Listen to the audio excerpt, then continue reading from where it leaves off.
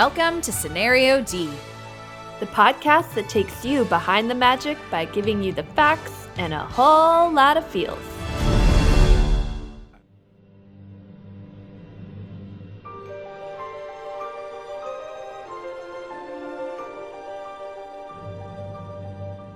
I'm Curbs.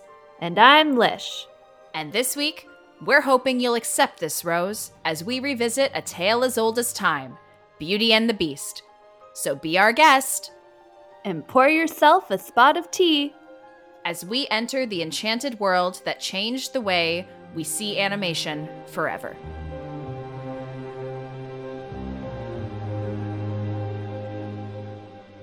Well, Lish, the time has come for us to discuss every mom's favorite Disney animated film, Beauty and the Beast. You and I have not always seen eye to eye on this one in the past, but I think we can both agree that it is a solid princess film, right? Oh, it's definitely solid. Like it's a good movie, okay? I've been taking a lot of heat lately, mostly from my sisters who think that I hate this movie, and I'll get into my thoughts a little bit later, but I do not hate it. I think it's a great, addition to like the princess franchise, and it's solid. Yeah, and I know that we've talked about the fact that you don't hate it. It's just not your favorite before. That's fine. But I would like to call out that when you and I were in Disney World and I insisted we see the stage show, you were not happy about it. You hated it from beginning to end. I made you sit through the walkout song and I belted out both parts. You were embarrassed. You weren't happy. So is it... Okay, but the stage show is just terrible, though.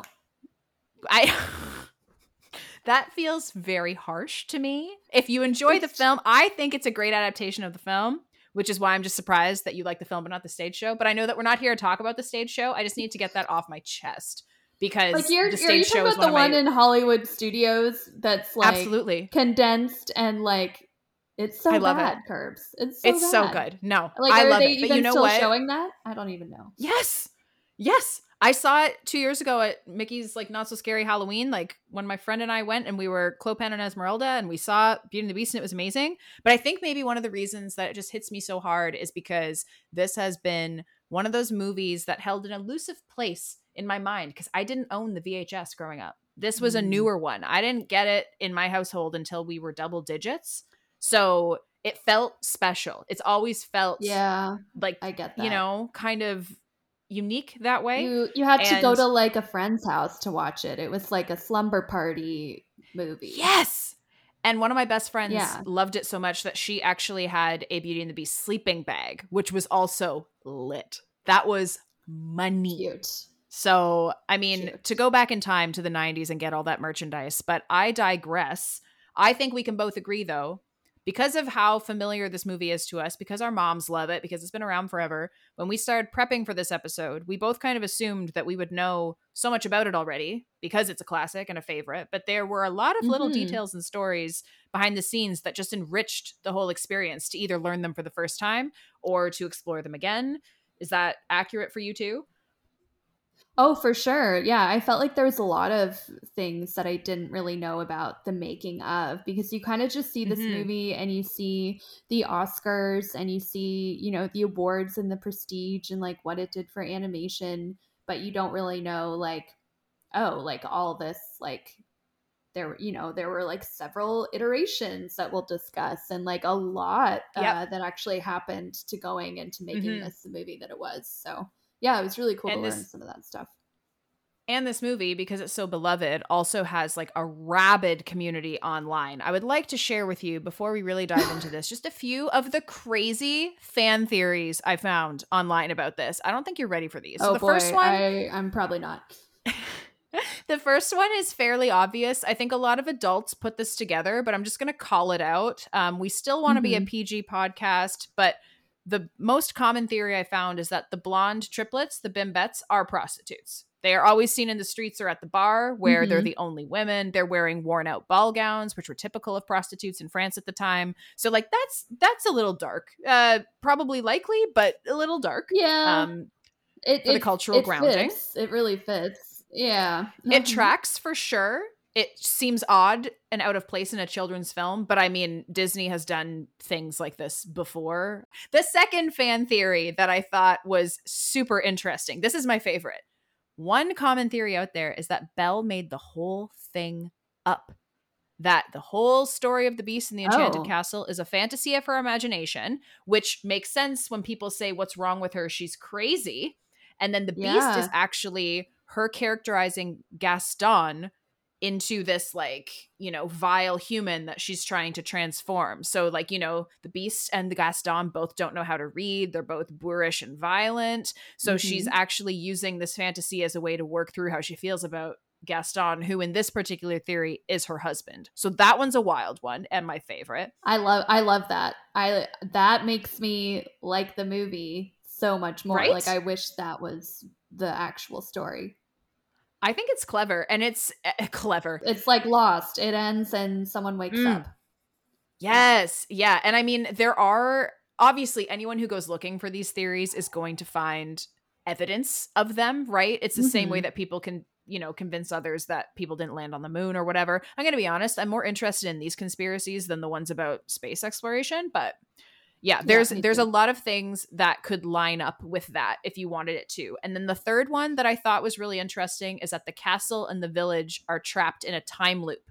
So why does the Beast have a portrait of himself as an adult if he was a child when he was cursed? That doesn't make any sense. Chip is still a child after the transformation. But again, that doesn't make sense with timelines. And Belle and her father moved to town after the curse took place, which is why they aged and no one else did.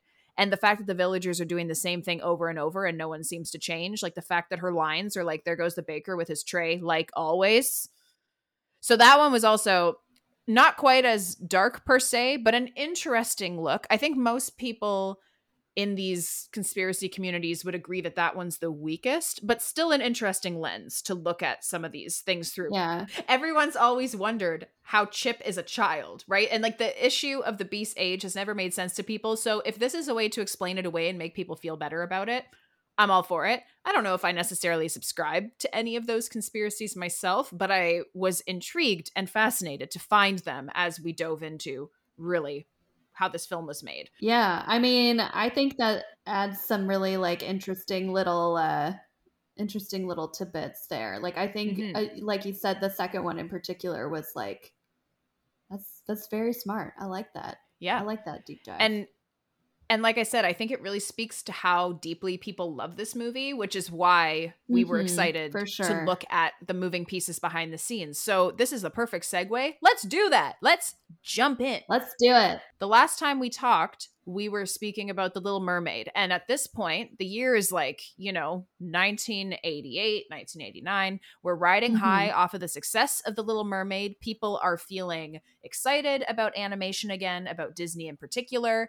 And the fact that Beauty and the Beast is a return to that kind of fairy tale storytelling that Disney is so well known for now was really the thing that paved the way for Beauty and the Beast to do well. People expected now a certain quality of fairy tale story from Disney, and Disney was expected to deliver.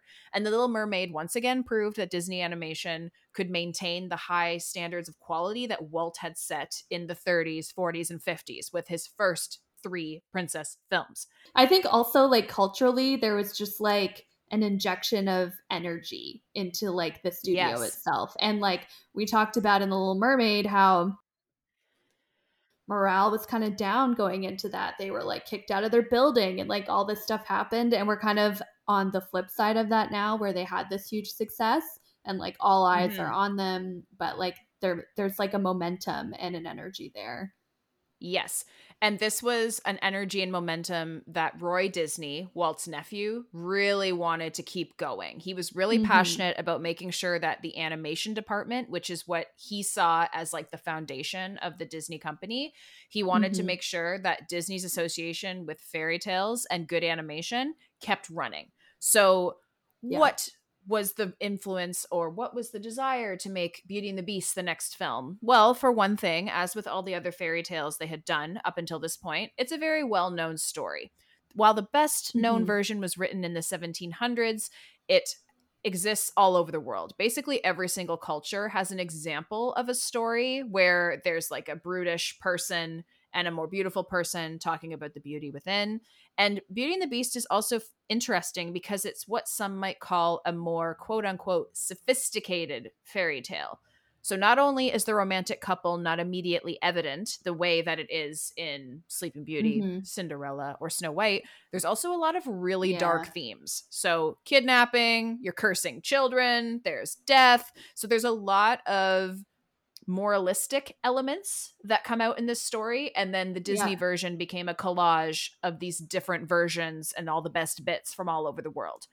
Well, I feel like that suited everything they were doing, like along with just like making the story more adult, you know, like there was just like from the get-go, just from the story that they chose, they're kind of broadening their audience to actually appeal to a new demographic.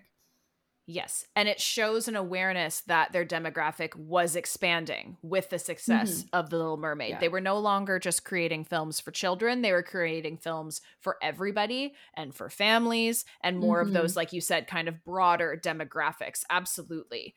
And what I thought was fascinating, and you and I have touched on this before, we knew this, but again, a little nugget that came back to mind was that Walt had originally planned on making this film back in the 30s when they did Snow White. They had a whole list of these fairy tales that they wanted to turn into animated films, but it just never got off the ground. They tried again in the 1950s, still couldn't get it off the ground because that second half of the story, they just couldn't make it feel fresh and lively. It always just felt really dark and moody and grim, and Disney is not synonymous with that type of feeling. I think that there are films now that speak more to that. I'm thinking even Frozen with Elsa's like inner turmoil. They're better at dealing with that, but at the time, no, that just, it wasn't working. Well, I also feel like there's a few key events that they added that bring it together and make it work. And we can kind of go through a little bit what those are. But like, I feel like if, you know, you take a few things out, the story just doesn't work, you know? Yeah, totally. Yeah. And because of these story challenges, it became this kind of like Moby Dick white whale for Disney animators. Like it was a project that they felt needed to be made, but they also were conscious of the fact that if it couldn't be as good or better than not only the previous Disney films, but also the French live action adaptation from the 40s of Beauty and the Beast that did really well, there'd be no point in making it because people are not going to accept a version that's worse than any of that. Right. Yeah. And I mean, I respect what they did. They basically, they hired someone, his name was Richard Purdom, to, he's based in the UK. They sent a bunch of their team over there and, you know, basically tasked them with like putting the story together, making the story work, drawing out the storyboards. And okay, Curbs, you can watch some of this online. I watched like the first 20 minutes. It was horrible. Like, it's so bad. It's abysmal. Like, it's really, truly terrible. There's just like a lot of things that are just like not interesting, and it's just very like flat. There's like not really a strong like supporting cast, and it kind of really relies a lot on Belle, who was not really well developed. Yeah. And I feel too that as I was watching it, what struck me is that there were too many characters. The story was spread out among, like, there was an aunt, Belle had a sister, Maurice wasn't a doddering old fool, Gaston was in there immediately, and he was a jerk from the beginning. He was not sneaky. Like, there was nothing interesting about his character. He was just kind of an asshole right off the bat, which also was like, ugh. They weren't sure what to do with the villain, so they just like made a couple different villains. The you know, mother figure that they brought in was like horrible, and Gaston was horrible, and then they like go to the Beast and he's horrible, and it was just like a very like Belle against the world. Now I will say that the Purdom reel made the live action adaptation make more sense to me, because one of the things that always bugged me about, there's so many things that bug me about the live action adaptation, don't even get me going, but the thing that confused me was why Maurice's character was not the way I expected him to be. Like, they cut and paste everything else from the animated version, and then Maurice was more of a straight character. Like, he wasn't foolish, and the music box thing, and now it makes sense because that Purdom reel has that plot line of like, oh, this music box that's worth so much and like it belonged to her mother. So like I respect that they recycled some of those elements into the live action, even though I don't enjoy the live action film. So that was an interesting connection that I made for as sure. well. And I mean, they spent a lot of time kind of basically going through and storyboarding this, putting this together for Katzenberg to essentially scrap it. He saw it in 1989 and was just like, no. And Purdom resigned immediately after. And I think that was the end of them like working through this in the UK. They brought the production back to the US. They got Howard Ashman and Alan Menken, you know, really involved again, and just like had to see, is there a way that we can resurrect the story and actually make this watchable work? Unfortunately, like this, you know, little veer off cost them valuable time on the production. So it really meant they had to do a lot of things faster than they would have liked on the back end of this. But I think it was worth it to spend the time and actually get the story in there properly. They brought a lot of people together to help fix this. I have to like first give a shout out to my girl Brenda Chapman, who was a part of this story team. You know, I love her. So I think, who doesn't? You know, I'm not sure how integral she was, but I'm gonna say that she was very integral. They brought some like Disney legends, Joe Grant, had worked with Walt back when Walt was alive on some of the iconic movies, Dumbo, Pinocchio. So like they're kind of like assembling the best team possible to set this movie up for success from a story perspective. Absolutely. Well, because I mean, story's everything, right? If that was the issue with the first couple runs they took at this film, then you really need to get the best people in there to help solve those problems. Absolutely. And I know you mentioned them already, but they are always worth mentioning a second time. Howard Ashman and Alan Menken were back in the house for this film, hot off the heels of the success of The Little Mermaid. Katzenberg correctly identified that they could inject a little bit of that life that you noticed was missing from the Purdom version of this film. And similar to Little Mermaid, they decided to structure this film once again like a Broadway musical. So the way that they did that was with something that Alan referred to as story turns. Also, don't you love that I refer to them as Alan and Howard? Like we're best friends. They're not Mr. Menken. They're not Alan Menken. Besties. It's just Alan. No. Yeah. No. We're besties. Yeah. Even Howie, maybe. Howie and Al. Best team. Yeah. This concept of story turns that Alan Menken has talked about quite a bit is this idea that when the story is headed one way going into a song, it will take another turn or change directions coming out. And the way that it's structured means that we as an audience get a glimpse into how characters are feeling about things that are happening to them without needing them to talk about it. Because what's more boring than watching animated characters talk about their feelings? Like, how often do you want to sit there and watch that happen? Answer: never. You never want to watch that happen. It's something that you can tell that's like a big difference between like original like Walt Disney films, where those songs were really just like a glimpse with the characters' feelings and not really progressing the plot forward. Yes. Like really at all. Like that's like such a difference. Whereas now they're actually like writing the script, or, you know, they're building the story with the songs. And so they're actually integral to the plot, which is like, absolutely, I think, you know, a turn that they took with Little Mermaid. And like, it's now a huge part of, you know, the Disney montage, as I like to call it. It's like a staple of all their musical films now. Yes. Come through, Lish. Yes, absolutely. I agree. And I mean, we see that concept best, I would say, in the opening number of this film. Like that whole Belle number where she's coming into town and you're seeing her interact, but not interact with all the different townspeople.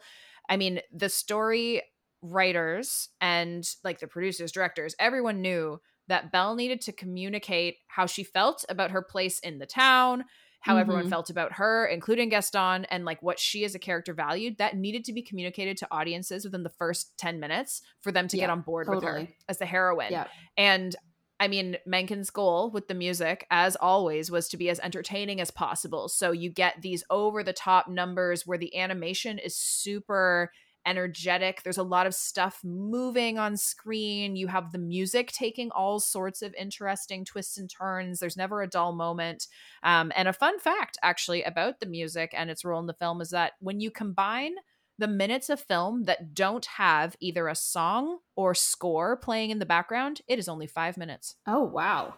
Only 5 minutes of this film don't have music playing. That's in some way or another, which makes sense, again, because of the fact that it was Howard and Alan. Like they are very much the second iteration of the Sherman Brothers. You know, the Sherman Brothers from back in the day with Walt, that kind of resident musicians kind of feel, which I just love. Howard and Alan, what a beautiful friendship for the ages. Like, truly stars. Seriously. I love them. The best. They're the best. Yeah. Yeah.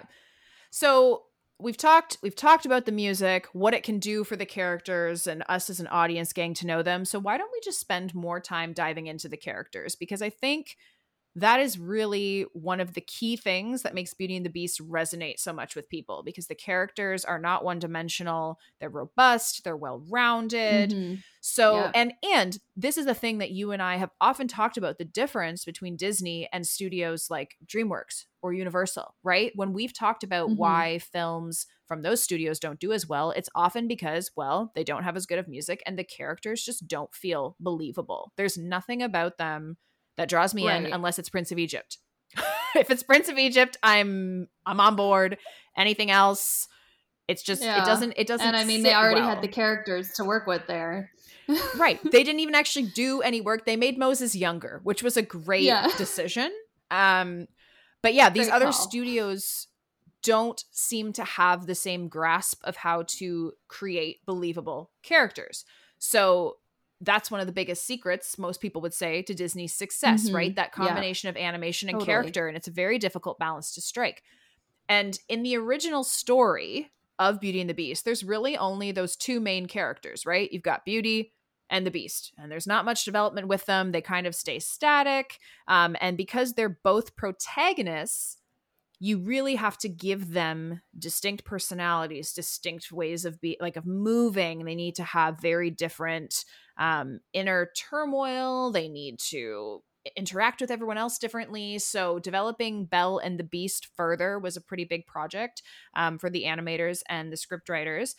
Yeah, and I mean, that's like the interesting thing about what they did with this like second iteration, because the characters were not there. That's like the genius of it. Like that was the second act problem that they had, was that it was just Belle and the Beast basically like sitting in a room for like the whole like second act of the movie, and that eating oatmeal. Yeah. And that's why, like, you know, Walt and his team, like way back in the, you know, the 30s and 40s had such a hard time getting this movie made, is because they just like didn't know how to like fill that space. And what this team did is they like injected all of these, you know, background characters, because I would call this movie an ensemble cast. Oh, totally. So it's like, totally. Yes, Belle and the Beast, you know, they're the protagonists, but that's how they saved the movie, honestly, was with all these different characters that you cared about. Yep. And yeah, I'll let you get back to Belle, but that's just my little snippet there.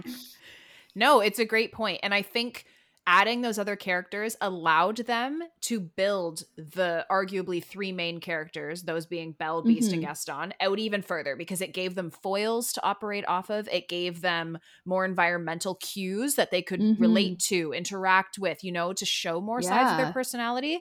And one of the things that the filmmakers really wanted to accomplish with Belle was that they didn't want her to just be pretty.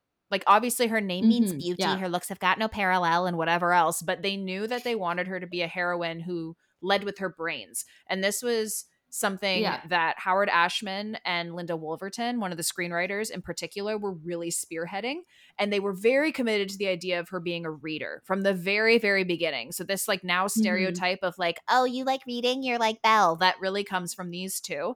And that opening scene, fun fact, was actually inspired by Wolverton's childhood. When she was a kid, she would run errands for her mom, and she would walk into town while reading a book. and she got so good at navigating her way that everyone knew she was coming. The like shopkeeper would have the stuff ready for her. She never had to look up from her book. So You're this really became good at the that. inspiration. You used to I like am. walk to the subway while reading a book. Yeah. They solved the problem of making reading an Yeah. exciting activity because it became something she did amongst and around other people. And I mean, the fact that she teaches the Beast to read, they read books together, it becomes a key, not just a key part of who she is, but a key part of how she relates to those around her, which is clever.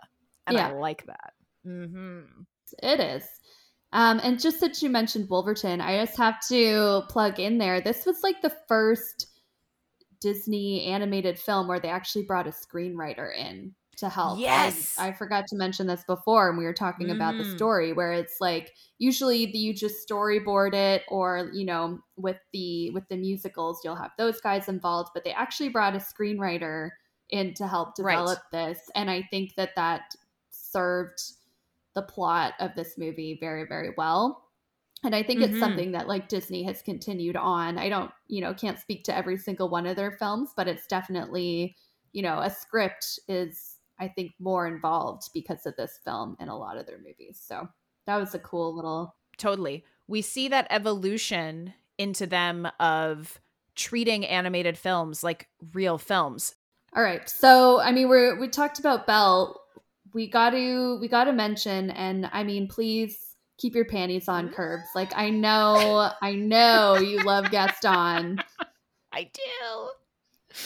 I really do. So much. Like I've told you about my passion. Like, for one thing, he puts that cape on and I'm out of here. Like I'm just done for. The ponytail comes down, I'm done. But when I lived and worked at Disney World, he was the hot ticket, okay? He had just been introduced in Fantasyland.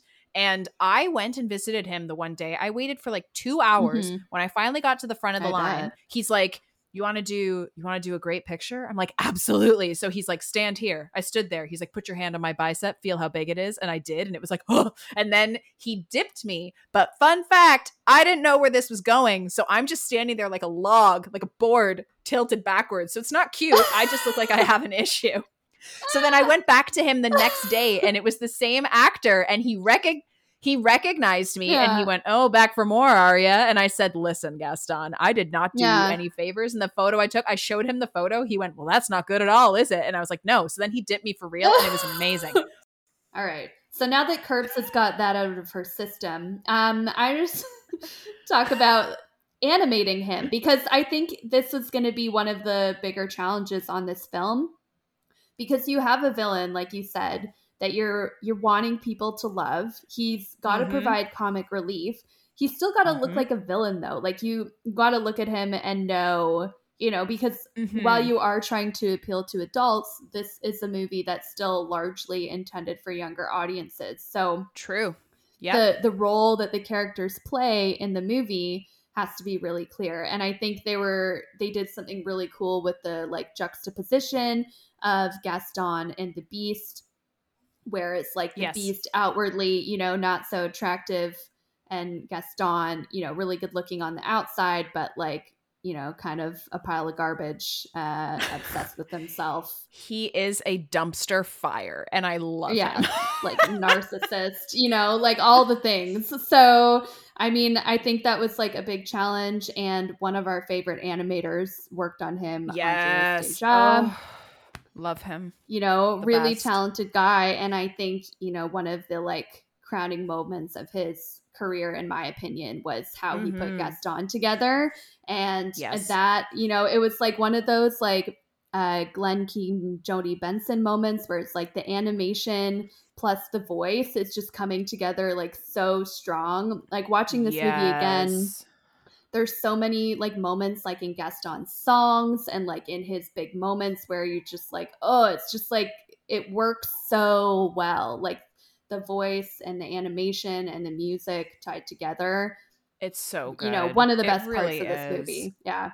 Yeah. And I think what's so terrifying about Gaston as a villain, because he's considered one of the best Disney villains of all time. I think most people would put him up there. For sure. And I think a lot of people do that, though, is because when you think about what makes him a villain, people like that exist. Like misogynistic, sexist, manipulative, violent, like intolerant. Like he is everything that anyone in a minority or anyone who's outside of, you know, what's considered proper or good in society, like he's what you would fear, because he is like he doesn't kill the beast because he thinks he's dangerous. It's just to get what he wants, which is so scary.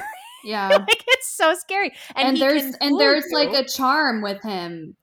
Oh, yeah. Yeah. He's the precursor to Hans. Like we see a second version of that with Hans. And I think the difference though is what you were saying about like Andreas Deja's challenge was to make it obvious to a child that he's still the villain. Like Hans, they fooled everybody. They took it. It was Gaston 2.0, Gaston on acid. You know, that would have been too soon. Yes. You know, we weren't ready. We wouldn't have been ready for Hans in the early 90s. No, it would not have gone over well because people were still getting used to the dynamic of like, you know, hero, villain. How does that look in an animated film? Yeah, totally. It's, man. And I think just by the fact of Gaston being so handsome and the Beast not, they're already like blurring those lines a little bit on like what you're expecting visually. Like it's already not quite so black and white. That makes sense. But it's interesting you say that because, and I feel like I've said that a lot because everything interests me in this film. But one of Glenn Keane's biggest challenges on this film was giving the Beast a clear sense of humanity because he is a protagonist and not the villain. So, I mean, the trope they used were his eyes, right? That's how Belle recognized him after he became a human. That's how you could tell that there was something about him that was not all animal. And that was the question that Glenn Keane was trying to answer, is like, how do you give a beast sorrowful eyes? Like, how do you make someone who's not quite human, not quite animal? He's not comfortable with either. So, I mean, most people know this, but it's good to go over it again. Keane was inspired by like oxen, gorillas, lions, bears, wolves to make the beast this hybrid. And using human eyes as his reference, he was able to combine these things into a character that is imposing and threatening, but not scary. Because I don't think most, like I remember as a kid, I was afraid of everything. The Beast never scared me, ever. Even with his big voice and that cool cape, you know? And actually the cape was a prop that Keane used to give the Beast a sense of grace and movement that animals wouldn't have, right? He's constantly playing with that cape, twirling it around. It's flowing behind him. It really just makes him feel closer to humans than animals. There has to be human elements in order for like his relationship with Belle to work. Like the, you know, the fact that he, you know, mostly stands and like how, like you said with the cape, how he moves and his eyes, if those elements aren't there, then like this gets weird really fast. Yeah. And my all-time favorite piece of animation, when he runs his hands through her hair when she's like leaving. Oh my gosh. Like that, first of all, kills me every time. Kills me because it's beautiful. The best piece of animation I've like ever seen in my life. Honestly, so believable, so real. It's such a human action, but he's got this big paw with the claws. Oh my gosh. It's just, oh, I get choked up just thinking about it. It's just so beautiful. Man. Yeah. All of these things we're talking about is really just can be summarized by the idea of this film is about animating personalities and not simply just shapes and bodies, because all of the animated objects have similar things going on, right? Like the animators took into consideration what materials are these objects made of? Like what do they typically get used for? Like those types of things helped inform how they drew objects to represent humans, right? One of my favorite animated parts in this is like Lumiere in the Be Our Guest, because of how they made him move in a way that like he's dancing, but like he doesn't even have like two legs. Like he's just got like this stump, and like still somehow it's so like fluid and like groovy, and you're like Lumiere like getting down, and it's just like so smooth. Everyone who took one of these characters like really thought about it and like you said, injected a personality into the movement and like how everything flowed, which like brought life to characters that, you know, maybe only had, you know, not as much like talking time or not as much development, but because of like how they were animated, you still got a bit of a sense of who they are, who they were, and all of that. I would have to All say, right. I would like to share with everyone that my favorite instance of the animated objects becoming personalities and fully rounded, like fleshed out people is Mrs. Potts. I don't love Mrs. Potts, but there was this anecdote as I was reading up on all of this, the goodness that went into this film. The directors were talking about how, you know, Mrs. Potts is a fragile but firm character. And one of the most defining moments of animation for them to get that across to the audience is the scene where they're kind of like chastising the beast when he's getting angry that Belle's not coming down to dinner.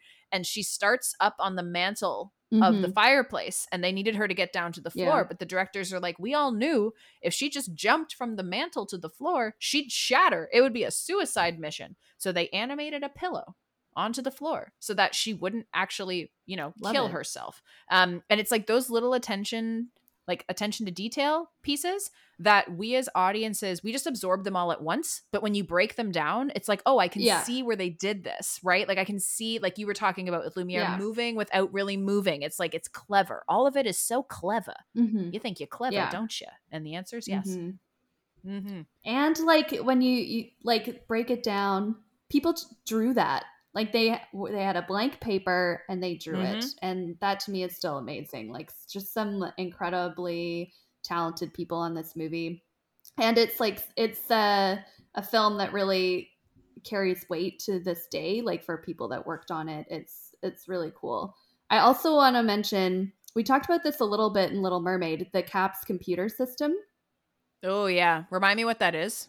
The scanning software for like ink and paint and the compositing system that they invented at Pixar that Disney had started to use on some of their films. They used it in a few select scenes in Little Mermaid and used it fully on The Rescuers Down Under, and then used it again for this film. It basically allowed Disney to simulate multiplane effects and placing a character a certain distance from the background. We kind of talked about this on Snow White with like the multiplane camera that Walt invented. This is very similar idea, just like 60 years more technologically advanced. So really cool thing that they brought in for this movie. So the sexy, sleek version of it. Yeah, exactly. And of course, there's updates to that even still. I really noticed it this time. The ballroom scene, for example, that entire like background is a CG background. So this is one of the first times they're taking a CG background and then 2D characters and kind of like marrying those two art forms together.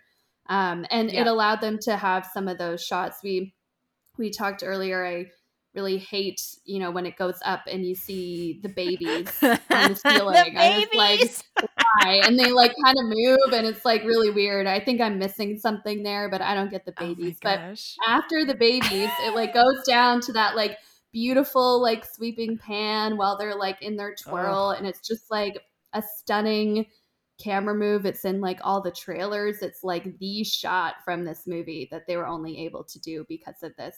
Every time I watch this movie, I watch that scene twice. Like I have to see the, first of all, the creepy babies. I just need to address the creepy babies for 1 second. I think that it's supposed to be that like this, the whole castle's enchanted. So like the ceiling's enchanted. That's why they move. The paintings are also coming to life. It's stupid and they're ugly and like, I don't know why they felt that was necessary. Nah, I don't know. Give me another sweeping pan shot. Give me another twirl. Give me a dip, you know, like give me something else. But whatever. That's beside the point. But I was just, my biggest point was that it's such a stunning scene that I have to watch it more than once. And like the camera wasn't just moving. The angles were actively changing and evolving throughout the scene, but so seamlessly that it's like a fully immersive sequence of animation. Like no one can see. My hands are on top of my head. It's just, it blows my mind. It's so beautiful. Like, it's no wonder that they wanted to bring that scene physically to life at the Be Our Guest restaurant. Like, it makes sense because it's just unlike anything you could dream or imagine. Yeah, it's stunning. And like I said, it would not have been possible without the implement of CG animation. Like, you can't structure it that way with your 2D backgrounds. Another like fun fact, not about that scene, but the last scene where Belle and the Beast are dancing. Did you know they copied that like straight out of Sleeping Beauty? Like it's the exact same dance that like Philip and Aurora have at the end of that movie because they just ran out of time. And I blame Purdom. Like, you know, they just like, we're out of time and they're like, we can't design the sequence. We've got one. Let's just do this. It's funny because once you said it, like once I saw this in our notes, I was like, oh yeah, no, it is the exact same. And then when I rewatched the film, I was like, oh yeah, they are the same. But it doesn't really bother me because A, it's at the end of the movie, and also I think the films are so far apart that I forget. Even if I was to watch Sleeping Beauty and then Beauty and the Beast, I wouldn't put that together. But it is, I mean, it's left over from the Xerox era, you know, where they're just like, this is so much easier. Why wouldn't we do this? We don't have time. Yeah, totally. Like, it doesn't ruin it for me either, but I thought that was interesting. That it's just like, we don't want to design this. Let's copy it. Yeah, great. Well, I mean, all of these technological advancements, the work with the animation, and like, I mean, the stuff they could do with color palettes too, because the advancements in information technology made it easier for them to like get more nuanced palettes. So like the fact even that the ballroom has so many shades of gold and brown that are distinct, it's not like flat colors. Like all of these things actually earned them a Scientific and Technical Academy Award for design and development of animation systems, which I mean is clearly well deserved. And this is only one of many awards this film won. And I mean, we mentioned it at the beginning, we mentioned it in the middle, I'm mentioning it again now. This film has had such a significant impact, not only on Disney's success as a studio and as a company, but I think on just individual people. It's just a completely, it was a brand new experience for people. And they were actually brave enough to show a screening of the film when it was only 70% finished at the New York Film Festival, because the filmmakers were so excited about it and so confident in it, but also they were wanting to keep riding this momentum they had with Little Mermaid, right? It's like, Disney's out there again, we out here, people are excited, let's give them what they want. And this was the first time that Disney had allowed film critics to see a film before it was done. So like half of it was still black and white pencil sketches, a lot of rough stuff, half color, only half the movie had effects, but the audience loved it. And they had like a 10-minute standing ovation, which is wild. Like 10 minutes of people clapping and being like, give me more, this is incredible. And one of the saddest things I know for you and I as fans of his work is that Howard Ashman actually died is it 6 or is it 8? I've heard both. It doesn't really matter. He died at least half a year before the film was actually released. So he was pretty much near death when they did that screening. So like he wasn't able to attend that screening at the point, but he heard about it after and how huge of a success it was going to be. And died very shortly after that. And a tragic loss. Like, I mean, to both the Disney community but also just like film at large, the work that he was able to accomplish within the few years that he worked with the Disney company is incomparable. Like he set arguably, like we talked about this with the Little Mermaid episode, but like arguably he was responsible for the success of that film. We owe him the Renaissance. We owe him so much. And I mean, so it's super heartbreaking that he didn't get to see the success, but I mean, the film was immediately successful. They cleaned it up, they released it to the public, and it made over $440 million at the box office, which is crazy. Yikes. It was the first animated film to make more than $100 million at the box office. Way to go, BATB. And it was the third highest grossing film of the year. So in 1991, it was the third highest grossing film. Which is crazy because animated films at that time were not considered like legitimate films. Like it wasn't held to the same standard as Disney ones are now, right? It was also nominated for an Oscar, which was completely unheard of at the time. Well, the Best Picture Oscar. Yeah, the best picture Oscar. Yes, thank you. And then because of that, they actually made a whole category just for animated films. Like the waters have shifted for animation at this point. Like what people are expecting to see has changed, and the entertainment value has gone up. It's not just for kids anymore. Like this movie had a huge impact on that. It also was the first animated film to win Golden Globe for Best Musical or Comedy. It was everywhere. It won 3 Oscars for Best Songs, nominated for 3 Oscars for Best Songs, and just kind of cleaned up, critically and with people. So it was just like a hit all around. It, more than made its money back. I mean, that's even what we talked about, just the box office, never mind how much it made with its VHSs, with its DVDs, yes, with its sequel that I need to watch every Christmas. A couple sequels, because they have the Enchanted Christmas, but also like Magical Tales with Belle or whatever. And then I think there might even be one more.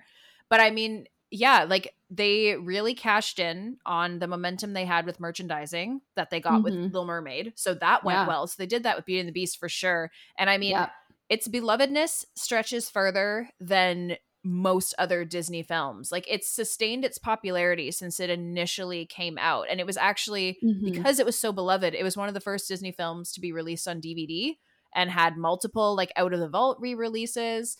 And actually, the reason it was released on DVD so early was because Star Wars special editions had been doing really well. And as a result of that, they're like, ooh, we can cash in on this hype. And let's also add back in more content to make people want to watch it who have seen it a million times but want to see it again. So they added that Human Again number back in. And I mean, I don't know if you're a fan of Human Again. Not very good, but okay. Thank you. You don't like Human Again? Oh, I always enjoyed it. It's not good. I like it. You know what? But this is the difference between you and I. I like the music in Beauty and the Beast, and Lish, unpopular opinion, don't murder her or anything, but she doesn't love the music. So, I mean, I'm not surprised that a musical number is not something you jump up and down about. Then I'm adding it back in. Right. But, yeah, so like it was given significant presence in the parks after doing so well. A lot of media. They had the live action remake in 2017. They've got the Be Our Guest restaurant, which you and I treated as sacred when we were there a few years ago. Beautiful. We made our reservations for our final meal at Disney World. We're like, we will skip wishes tonight and we will go to Be Our Guest, have a steak dinner with truffle fries. And this, okay, anyone who's been there knows that the ballroom is stunning. The food's amazing. But guess where they sat us? In the library room, which is wild because there was no one else there. Like we literally were like the last guests and they sat us in this. It was like so dumb. But you know what? We got to meet the Beast after. He gave us a great selfie.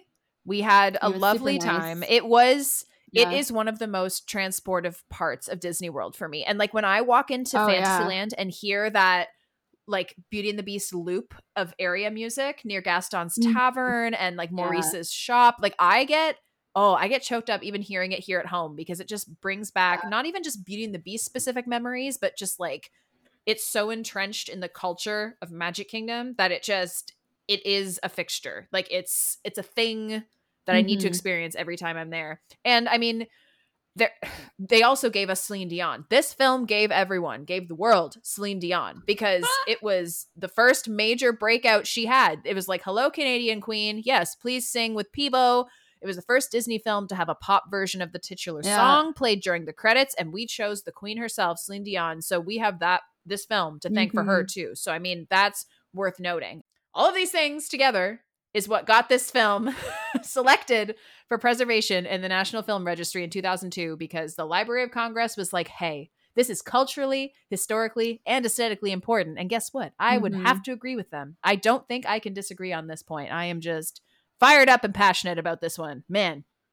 Similar to Little Mermaid, it just kept the momentum going, like Little Mermaid really like kicked it off, but this was like the best possible follow-up to that to just like bring it to the next level. It honestly like started we talked about the cultural significance of Little Mermaid and what that did to the studio, but we're now at the point again where Disney was back in the like Snow White days where all the best people want to work there, and it's drawing the top talent again. It's like it's just as iconic, and it's like it carries like a certain level, the fact that you worked on this film and that you were a part of Disney at the time. I know from like working in the industry now, when you see names pop up of people that have like worked on this film, and I've been lucky enough to work with a couple of them, it's just like there's just a level of like respect and admiration for what they were able to do on this movie and the whole team together. Street cred at its finest, because they were part of something, no matter what their role was, big or small, it doesn't really matter. They were, because the crew was like less than 70 people and over 40 of them were animators. So if you were involved in animating any part of this film, you were a part of history, not just Disney history, but like film history. Such a huge achievement. Yeah.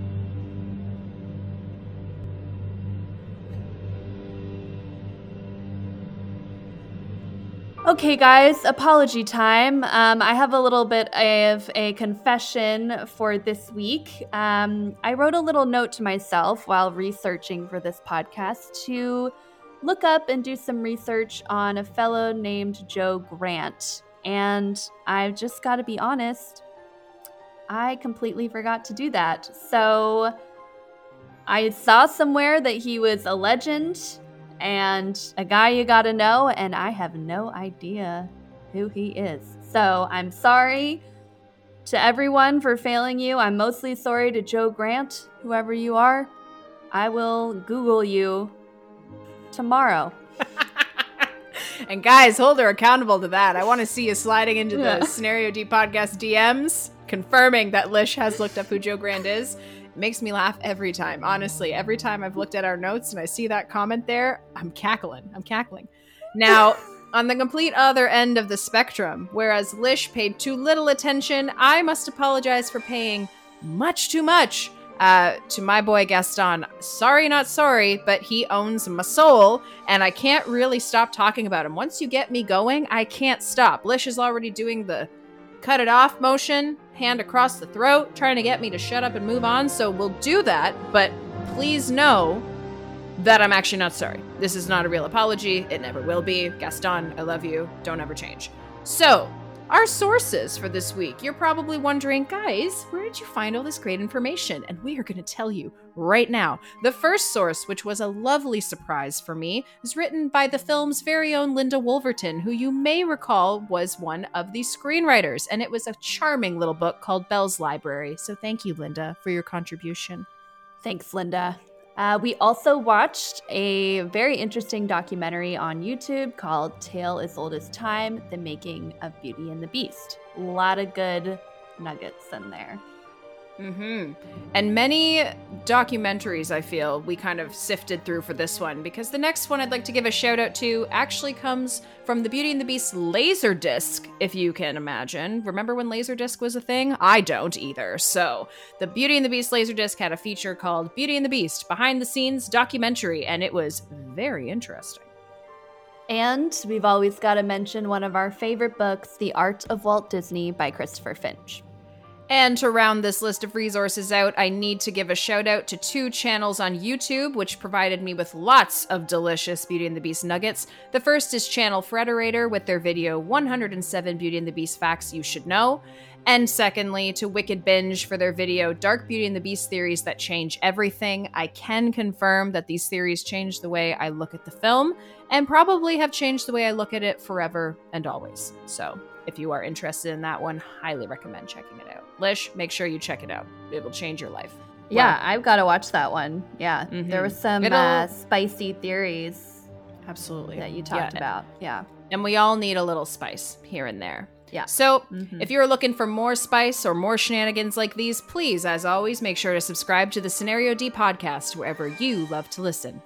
And don't forget to catch us on Instagram at Scenario D Podcast. You are going to love the magic we're making there.